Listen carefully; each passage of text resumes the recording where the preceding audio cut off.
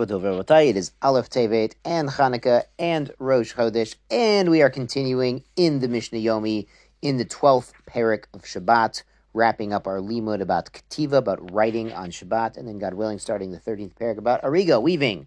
So, parak Yud Beis, Mishnah Vav, Mishnah number 6, Hakotev Shtei Otiot, someone writes two letters, Bishtei Halamot, in two periods of unawareness. Halam being like ne'elam, like hidden, like it's hidden from him.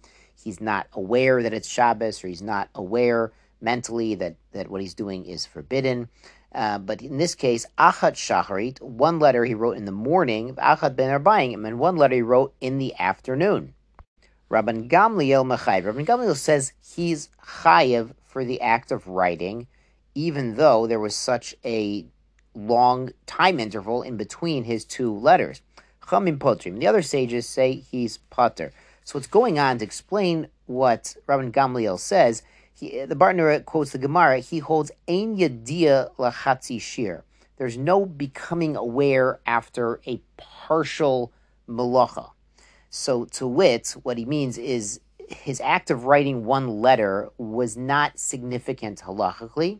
So even if he became aware in the middle, around noontime, between the morning and the afternoon, he says, oops, I did something, but the something he did was not halakhically significant, so it doesn't count as a yediyah, as a realization that there's a problem here to divide the two acts that took place at two different times, so they're still considered one long act, and he could be chayiv. And the sages say he's potter. Why? Because with such a long span of time between the morning and the afternoon, it must be that he became aware in the middle that it was Shabbos, or this was a problem, this was Usr. So they hold that the idea, the realization, between the two half of a shir, divides them, and they're not considered the same act, and he is pater for bringing a carbon. Obviously, you should not be trying to write one letter at a time, and then a person shouldn't be trying to do this lechatchila. This is just in the case it did happen, he would be pater. Great. On to Parak Yud Gimel, Parak 13. Rabbi Eliezer Omer. Rabbi Eliezer says, Orig shlosha chutin. Somebody weaves 3 threads, batchila, at the beginning of making a garment or making some sort of fabric. Ve'echad ola orig, or he adds one more onto something that's already being woven, that's already begun.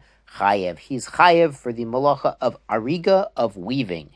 The Chachamim Omrim, but the other sages say, Bein B'tchila, whether it's at the beginning, as in he's starting the garment, Bein B'sof, or it's already existing. B'sof here doesn't dafka mean the very end, the very last stitch, or the very last weaving that to finish it. That would be Makeh B'Potash anyway.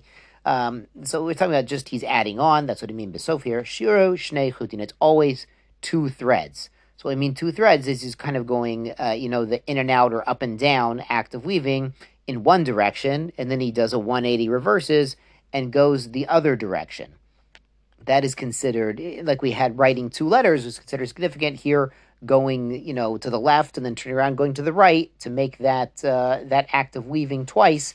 That's considered significant by ariga, by weaving. Shkoyach Rabosai, Shavua Tov, Gutavach, Chanukah Sameach, and Chodesh Tov.